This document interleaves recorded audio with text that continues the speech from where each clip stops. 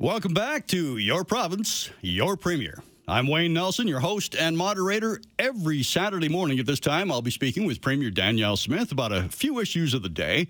But really, it's your opportunity to speak with the Premier directly, to ask those questions that you want to ask, to voice your concerns. Whatever's on your mind, I only ask that you please keep it short and respectful. Premier Smith does want to hear from you. It's been a couple weeks since the holidays, so in case you forgot the numbers, in Calgary, it's 403-974-8255. At Edmonton, 780-496-0063. Premier Smith, Happy New Year, our first show of 2023. It is. It's so nice to see you, and Happy New Year to you too, Wayne. Hope you had a good one. Yes, it was, and I hope you were able to enjoy a bit of downtime during the holidays. There, a very tiny bit. The issues don't stop, and the emergencies don't stop. So there's always something to deal with. For sure. It was nice to spend some time with family. Well, I'll bet there was more on your plate than ham or turkey, so to speak. Well put. There was, and I had a lot of ham and a lot of turkey. All right. Well, let's before we get to the phones, let's talk about the affordability payment program. Now, I understand details are going to be announced on Monday.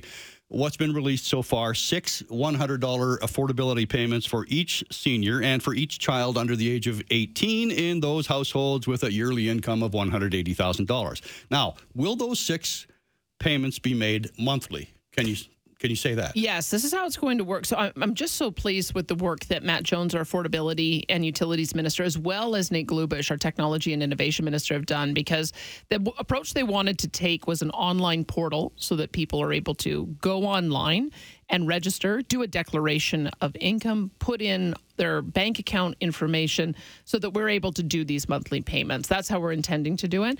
It's the other group that's going to get the monthly payments are those who are on income supports, so Seniors Benefit, AISH, and other and that'll programs. be automatic because they're already on. That one's automatic because they're programs. already on. Exactly. Sure. But we wanted to make it as simple as possible. And part of it is building the internal capacity within our own government services so that we have the ability to do more of these types of supports in the future. So Now, this will be the first rollout, and we'll be able to have more details on that on Monday on when exactly the portal is going to be available. Okay. Now, there has been some early criticism that the portal system may not be able to handle it. It's all well and good to provide those assurances that the system will work, but if it doesn't, then, as they say, the buck stops with you, and that may not be a good thing if it fails. Wayne, I can guarantee you that as soon as it's announced, everyone's going to want to leap on all at once, and it will overwhelm the system. I've seen that happen many times before. I would just tell people, be patient, and we'll see if there's a way that we can, and I'll talk to Matt and to Nate Glubish about this to see if there's a way that maybe by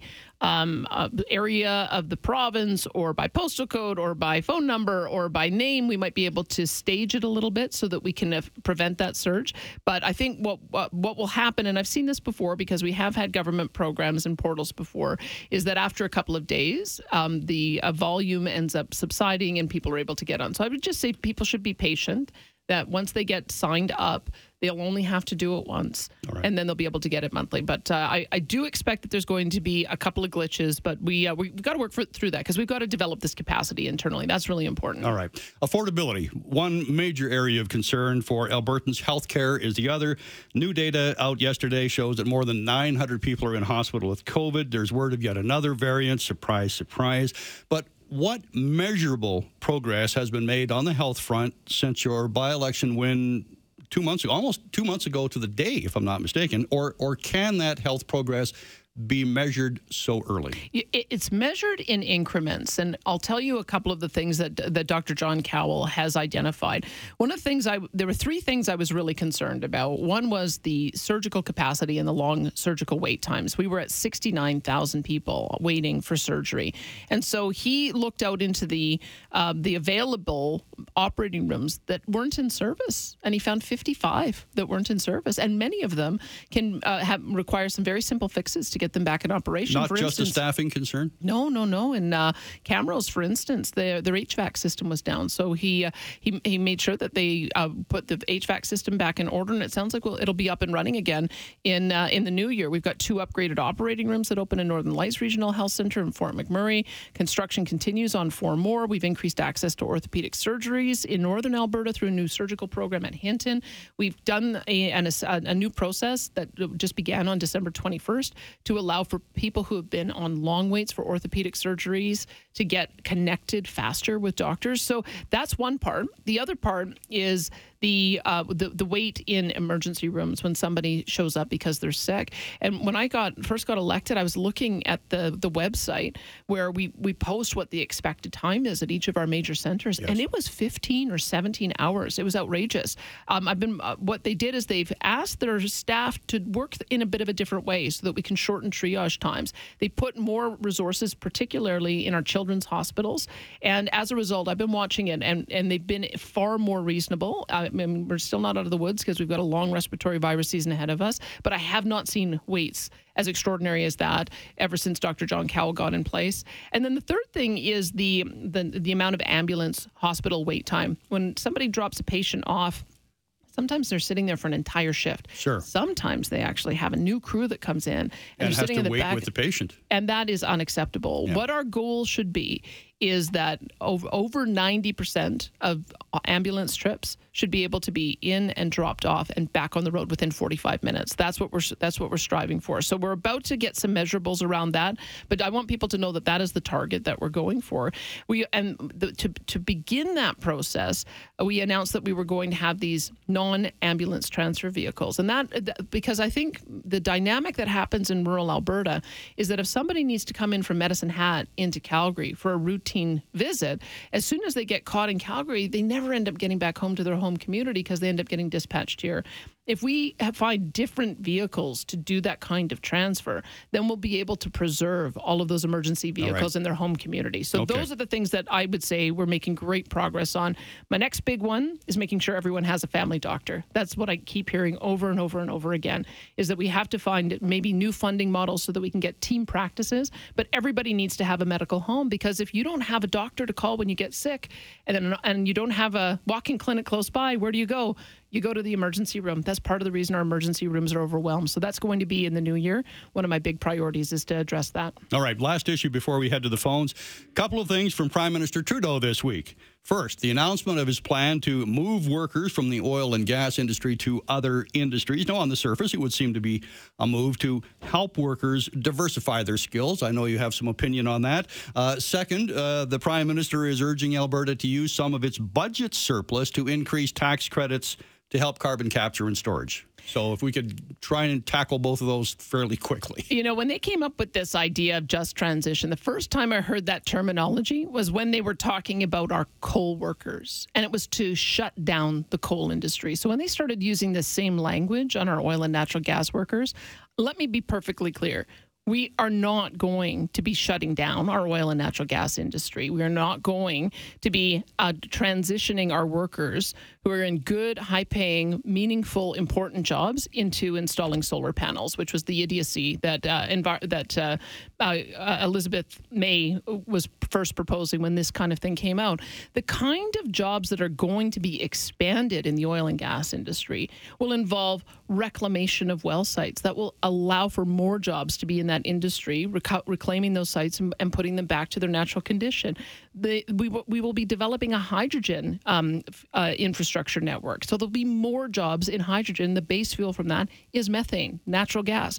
We will be developing carbon technology to capture CO2 and bury it underground, which I think is recognized around the world as the only way that we're going to make meaningful progress towards reducing emissions. So if that's what the Prime Minister is talking about, is helping our oil and natural gas workers find other jobs in related industries, then we can work with him. But we are not going to be shutting this industry down. Have you had any further clarification from the Prime Minister's office? We're working on it. And I must say that the notion of being able to support carbon capture, utilization, and storage, we're not Johnny come lately to this issue. We were the lead on this issue. So he's acting as if we're behind. You have to remember, all the way back in 2007, then Premier Ed Stelmach, he put significant resources into investing in carbon technology as part of the reason why we have some major demonstration projects like Shell and the trunk line that's been built as well. So this is not something that we are late to the table on. It's the Prime Minister who is late to the table on this,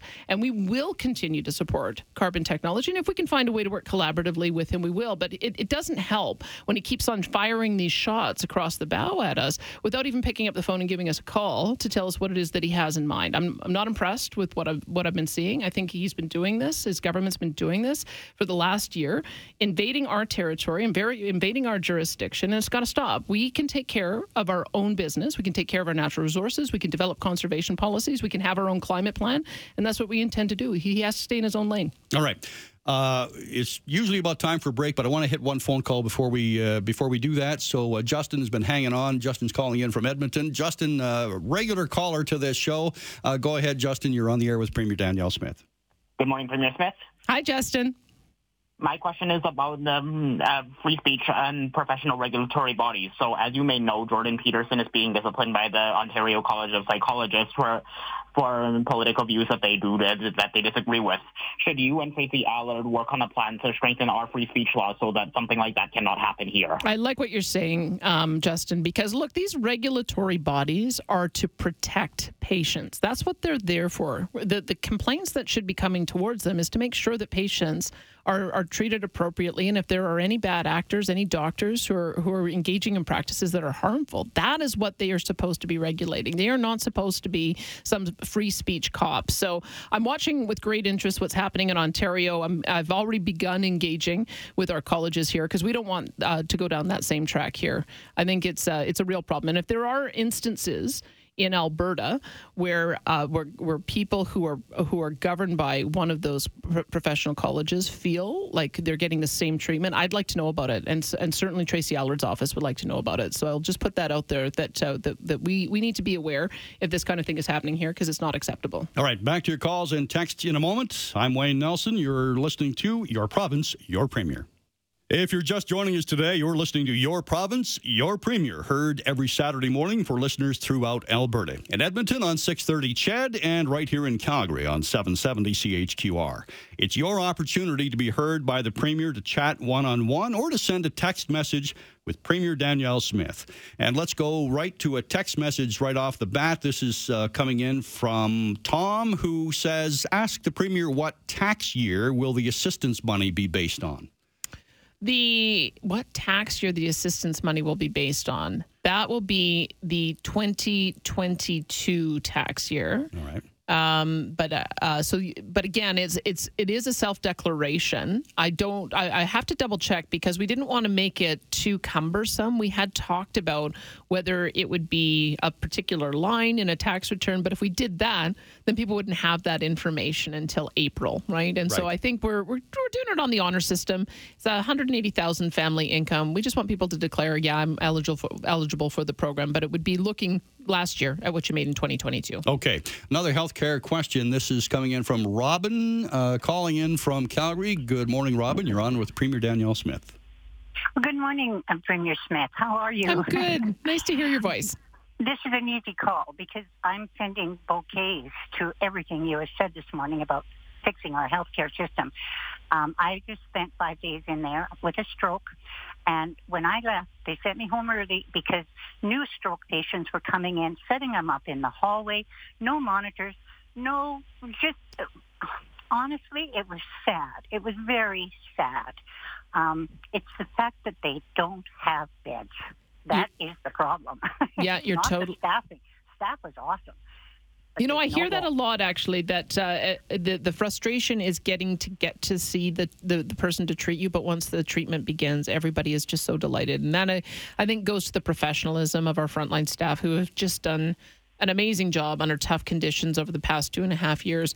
But that is what we're working on, is ways in which we can free up some of those beds, just like you described, because and we'll have a couple of announcements in that regard next week, because there are a number of people, once their condition is stabilized, that they can be moved to a transition facility for monitoring and convalescence, which would allow for us to free up more beds so that we can have those acute patients coming in. And stroke, as you know, so important to be able to get the treatment right away, because you can make sure that you prevent long-term problems. So I'm glad you had a good experience. We just want to make sure everybody has that same experience. So thanks for calling in on that.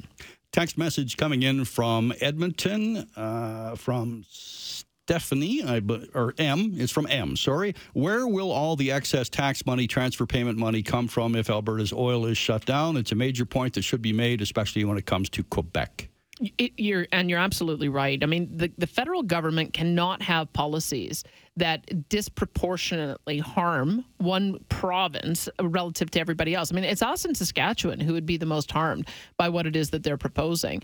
And I can tell you, if the draconian measures that they are talking about come through, they've also been talking about an emissions cap on our energy sector, on oil and natural gas, that would reduce emissions 42% by 2030. There's no possible way to do that. There's not enough time frame for us to develop the technology and implement the carbon capture that we would need to make that happen. And as a result, it would shut in our oil. I'm told as much as 2 million barrels, which is about half our production, which is about, just do the math on that, half of all the jobs that are in the sector, half of all our royalties that are in the sector, billions of dollars at the same time that they're increasing the equalization program, of which we pay disproportionately into. That is the insult, I think, that Albertans feel, is that it's, keep the money coming to Ottawa so it can be distributed elsewhere, and then they continue to put hits on our industry that end up contracting our ability to hire people and to generate our own revenues. We just can't stand for that. So do know, I've been on this for the last couple of years because I've been watching the offensive policies that have come through. It's part of the reason why we put up the shield and said we are going to assert ourselves in our full area of jurisdiction. And we intend to. We will put programs in place that are able to achieve emissions reductions targets with innovation, with technology. Our major players are already moving in that regard. We've got all of the major oil sands companies. We've got Dow Chemical, Air Products that all have aggressive plans to expand, but be neutral on emissions. That's the solution for the future, and that's what we're going to tell the Prime Minister. All right. Text message coming in from 630 Ched. Is the inflation assistance for 6 months an attempt to get you past the next election? Well, here's the challenge when you're trying to bring through affordability measures. And as Matt Jones has said, our affordability and utilities minister, either you have an affordability crisis or you don't. And if you do, you've got to do something about it. And so I understand that some people feel like it's too generous, others feel that it's not generous enough. I believe there's an affordability crisis. I see it when I've gone door knocking, because I did that recently in Brooks Medicine Hat. I hear from seniors telling me about how they're struggling with the rising cost of groceries, the rising cost of home heating, electricity, as well as their medications. I hear about it from families with teenagers when they talk about taking their kids out to activities. We're in winter again, also home heating and electricity costs, as well as affordability on groceries. So I can't hear those stories where people are suffering hardship and do nothing about it, when part of the reason why we have the ability to support people is that we are getting higher amounts of revenues in because of the oil and natural gas prices being higher. So, people can judge as they will. I feel very confident that we're doing the right thing. We have to help our most vulnerable, and we also have to help our seniors, and we have to help families with kids. All right. Aaron is calling in from northern Alberta on an AHS COVID vaccine question. Aaron, you're on the air with Premier Danielle Smith. Go ahead. Hey, good morning, Premier, to both of you. Just a question. I see on TV, social media, billboards, the government and AHS, the Alberta logo is on there, continuing to push COVID vaccines and telling people to get boosted. It's not my opinion. There is proof out there that, other countries have dropped these things for people under 50 and for kids, and there's widespread acceptance that they're doing damage, and yet we continue to be suggesting people should get them. So I'm just wondering, it's costing Alberta money to do that, to roll out these programs. Those that want them probably have them. And second thing, municipalities and other employers are still requiring vaccine mandates. So I'm just wondering what your thought is on those things. I'd be interested in knowing about the mandates. So that's one more thing you should just make me aware of, because I haven't heard very many of those. I think to the credit of most employers, they have dropped their mandates, and I'm grateful for that, because I don't think we should be having discrimination for any reason in our province. But on the issue of vaccination, we know that we've been hit with 3 different types of viruses this respiratory virus season: RSV, for which there is no vaccine; influenza, for which there is. And I'm told that it's actually a pretty good match this year. Sometimes it isn't, because we get an early indication of what's coming our way from what we see in Australia and New Zealand, and then we reformulate the influenza vaccine. And so Dr. John Cowell told me it's actually a pretty good match this year.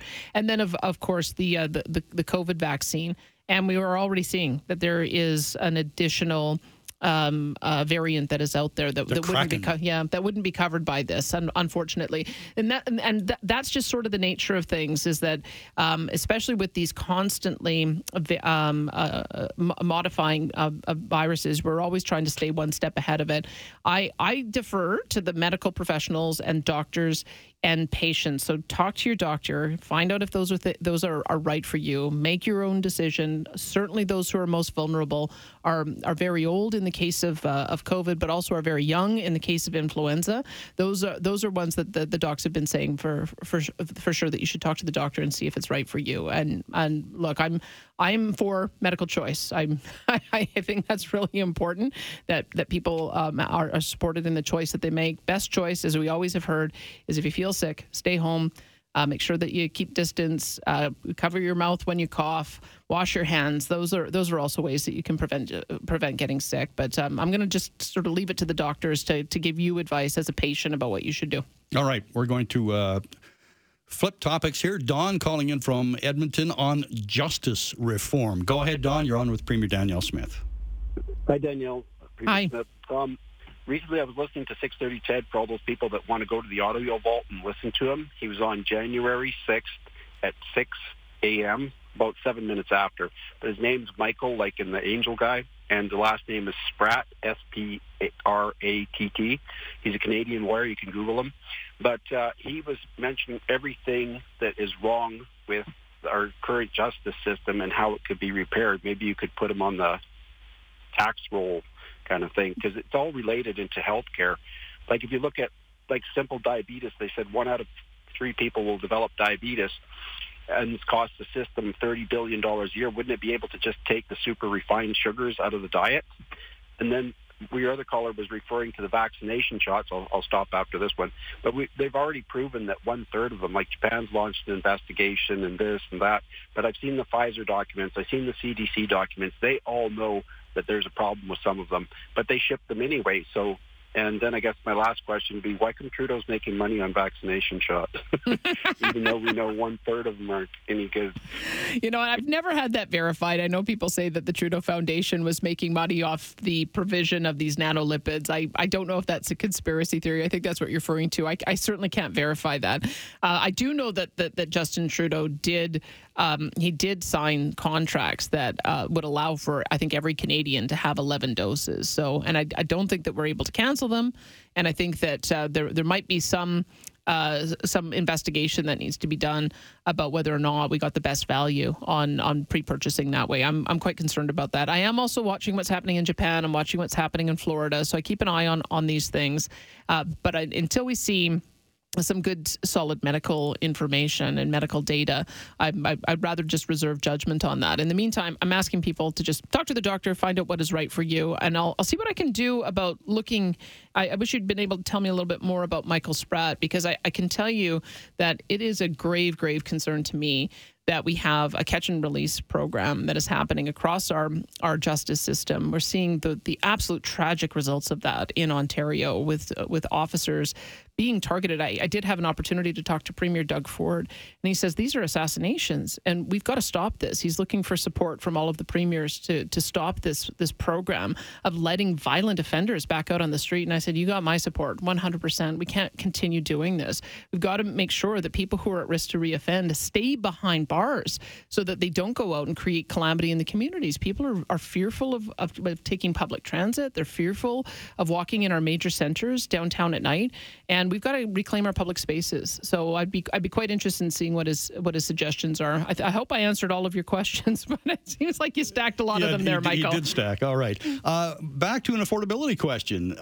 This is a text coming in from Ched. I am a single making $45,000 a year. I'm 60 years old. Why do you think I'm not suffering from inflation enough to qualify? And please don't say I get other help like gas tax So does everyone else. Singles never seem to qualify. It is an issue, and I have heard that. It is complicated, though, because we want to just make sure that we are targeting the support to those who need it most. And it is the case. When you become a senior citizen, you do just have extra costs in fixed income. When you have kids in a household, there are just extra costs associated with that. So those seem to be pretty direct payments that we could give. I know that Matt Jones is looking at other ways that we can offer support. Certainly through trying to address the issue of auto insurance, which has been a big problem for at least a portion of our insurance payers, as well as if there's some way that we can work with the grocery industry to address the issue of the cost of staples. So he's commencing that work, and there may be other things that we will be able to announce. We wanted to make sure that we had a clearly defined program that we could launch very quickly, because we knew that those three target groups are those who are on fixed income, our seniors, as well as our as families with kids, needed to be our priority going in. We also have price stability for electricity, price stability as well for natural gas, which is really important for all of us as we get into the winter season here. So just know we're looking at it, but we felt like we needed to have a targeted program. Lots of affordability and health questions on the text line, on the phone line today. Please bear with us. We'll try and get to you. There are so many, we're not going to be able to get to everyone, but please keep calling in. Andy has been holding for 26 minutes, Premier Smith. He's calling in from Bruderheim on an oil-related question. Go ahead, Andy. You're on with Premier Smith. Good morning, Premier Smith. Thank you for giving me your time today. My pleasure, Andy. What's on your mind?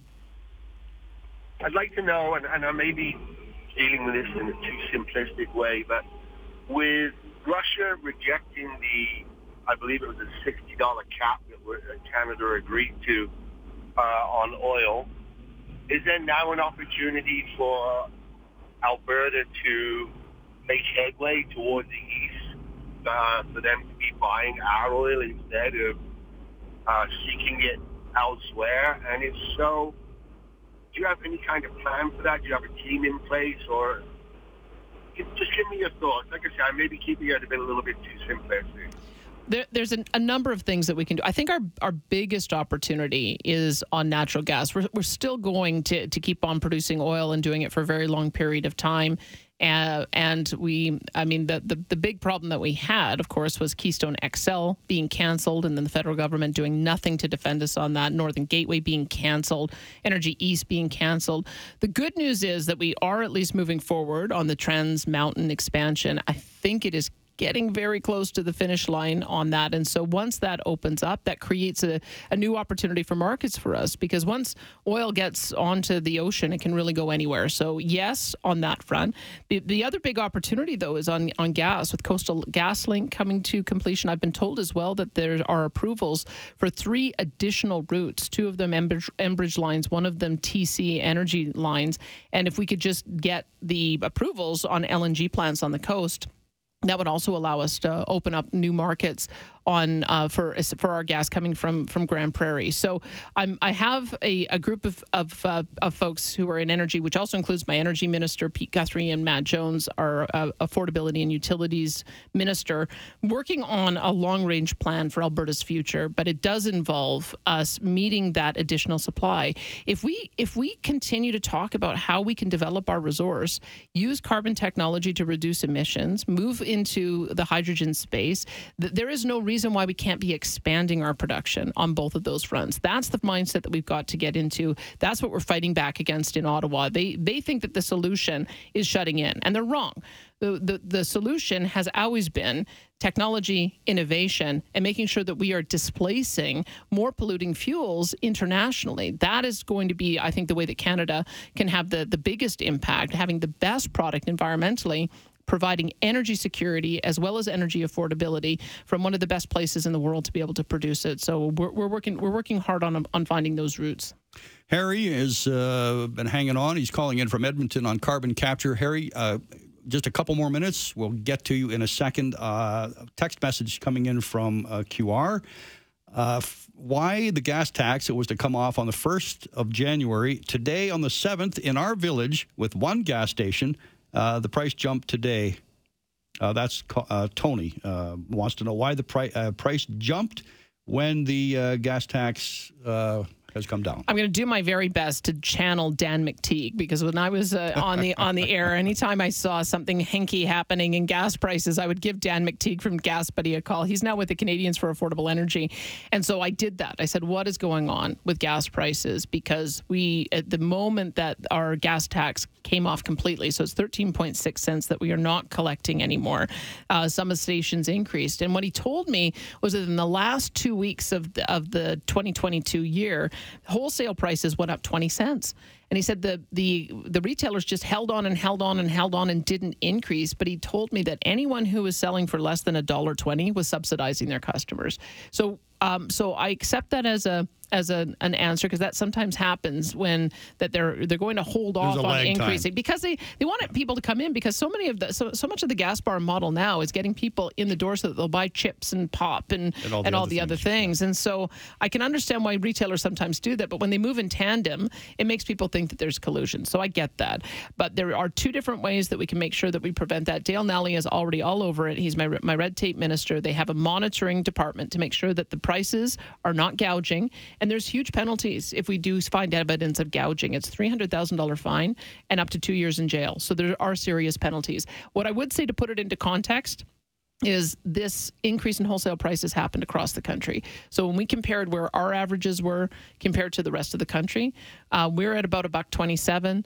The average in the country is about $1.47. In British Columbia, it's the highest. It's $1.63. So I can say with confidence that Albertans have the lowest gas prices in the country, and that's what we want to do. We should be. We produce the product here. We should be able to deliver the lowest prices here. Absolutely. All right. I promised that Harry would be next. Good to my word. Harry calling in from Edmonton on carbon capture. Go ahead. You're on with Premier Danielle Smith. Hey, good morning, and thank you for accepting my call. I just want to say I got three little things, and I'll be real quick. Okay.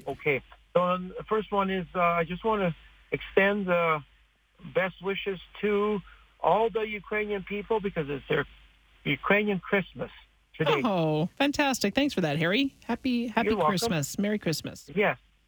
And we have a couple projects that are on the shelf, and the shovels haven't been put in the ground. So, like basically at Dow Chemical, and the one that was a federal there on 17th Street by Suncor, Liquid Air. So when are those going to kick off? I just had a chance to meet with a member of the Chemistry Association this week down in my riding in Brooks Medicine Hat. There's a wonderful plant called Methanex. And so they have been doing a production of methanol, and they want to add carbon capture to one of their processes. One of the things that they came back with is it would be great if we could have a carbon some kind of investment tax credit so that they could defray a portion of the cost. So I'm getting that from a number of different companies, and the chemistry industry rep affirmed for me as well that we had announced 14 different projects that came out of this support that we're doing through the Alberta Petrochemical Incentive Program, that if we just added carbon capture to that program, it would help to make the investment decision final. So that's the conversation that we're having internally, is how can we do more support for carbon capture? I think we've already demonstrated, as I mentioned earlier, that we're a leader on this. We have done significant support. I'm of the view that I like companies to be able to keep more of their own money to invest in their own business, as opposed to transfers from taxpayers. So that's part of the reason why we're looking at how we might be able to do that through a tax incentive. So the conversation is still ongoing, but that's the kind of conversation that we're trying to integrate with the federal level. All right. Text message from here in Calgary. Looks like Calgary area. Please, I am begging you on behalf of all seniors, please bring a rent control in this province. Please. It is completely out of control. We moved here from Manitoba, and the rent is completely out of control here. Is he? I don't know if you can text him back to find out what he's paying, because when I look at, because I will do some kind of monitoring of that, because I suspect it's a problem in our major centers. And I suspect we also have a problem of supply, because so many people have now moved here. This is the good news story, is that we have now seen a record number of people coming into our province. We have seen we have seen a complete turnaround on job creation from 180,000 jobs lost prior to the UCP coming in to now 220,000 jobs gained. And what that means is more people want to come here, and if more people come here, if we don't have the housing stock, and inventory is at record lows or near record lows. And you'd know a thing or two about what's happening on housing prices, but I suspect it's also a pinch on the rental prices. So I'll have a chance to talk to Matt Jones about that. The problem with rent controls is that they send the wrong message to the market. If you tell a business owner, an apartment owner, we're going to cap how much you're able to earn on that, it means that you'll end up with few apartment owners willing to build. What you can do is offer rent subsidies, so for those who are most in need. And if we need to do a little bit more to assist with some rent subsidies in programs that might already exist, that might be the solution until we start seeing more of the housing supply increase, so that over time we can bring those prices down. But thanks for raising it, and I'll see what Matt Jones can do to look into that. But if you want to text back in so that we know what you're paying, I'd be interested in knowing that. All right, we're going to pause for a break. I'm Wayne Nelson with Premier Danielle Smith. We'll be back to wrap things up in our final segment on Your Province, Your Premier. Wayne Nelson back with you on Your Province, Your Premier. This is your opportunity to speak with Premier Danielle Smith one-on-one. If you've got a specific question you'd like the Premier to answer, the number is 974-8255 in Calgary, in Edmonton, 780-496-0063. We're going to go right to the phones, and one more affordability question. Kim, calling from Calgary. Go ahead, Kim. You're on with Premier Danielle Smith. Hi, thanks for taking my call. Two questions. I'll just leave them both with you to respond to. The first being, what accommodation are you offering to those who actually qualify for the benefit, but they have no access to private, as in not publicly accessible, secure internet from which to apply for the 6-month $100 per month benefit, and they are not currently receiving Alberta government income supplements? The second being potentially a two-part question. We file annual provincial and federal income tax that includes not only income details, but also family composition and dependent details. Does the Alberta government not have access to this data? And if they do, why aren't they proactively using this data in order to auto-generate truly targeted benefits to the majority of qualified Alberta residents, thereby substantially reducing the volume of applications filed manually to those for whom this data either doesn't currently exist or they've experienced substantial life or employment changes since they last filed that would potentially impact their benefit qualification status, as these changes would not yet be reflected in existing data. Thank you. Thanks for your thoughts on that. So let me answer the second one first. And I think it comes down to the idea that we want to have the most recent data, as you point out, which would be 2022. And most people don't get their T4s and file their tax return until April 30th. And we want to start this program in January.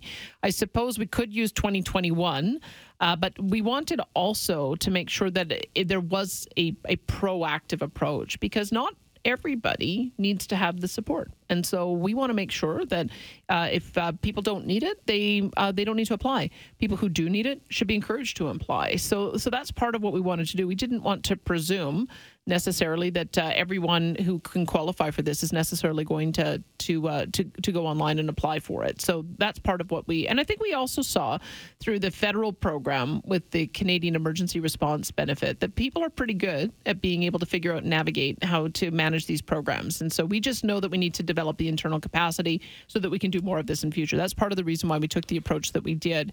And then as for finding secure internet, I'll flag that for Matt Jones so that he has an answer for you on Monday when he does his press conference. So I'll see if there is some other alternative. Perhaps there are publicly available terminals that you might be able to use. I don't know if the libraries have that, but I'll flag it for him to see if he can have a better answer for you.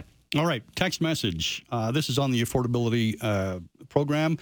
I'm stunned that you think people who make $180,000 a year need financial help. That's a lot of money. This one coming in from Jay, 630 Ched. And I know we've talked about this before, Premier Smith.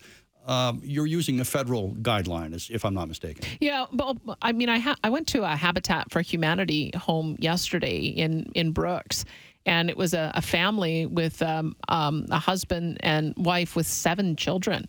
And I must tell you, if you are making $180,000 a year, you've got a certain portion of that that's taken off with taxes, and you've got the additional cost associated with having that many mouths to feed in the home, and all the activities and all the other additional costs. So I think what had happened is when we were trying to contemplate how we would approach this, one of the things I hear a lot, and this is something that Matt Jones and I talked about, is that we do a really good job of providing income support for the very low income. But middle income families are the ones who get really pressed when all of these prices go up, when especially on food and on the basics, your home heating, your electricity, and your diesel. So we wanted to make sure that we weren't excluding middle income families.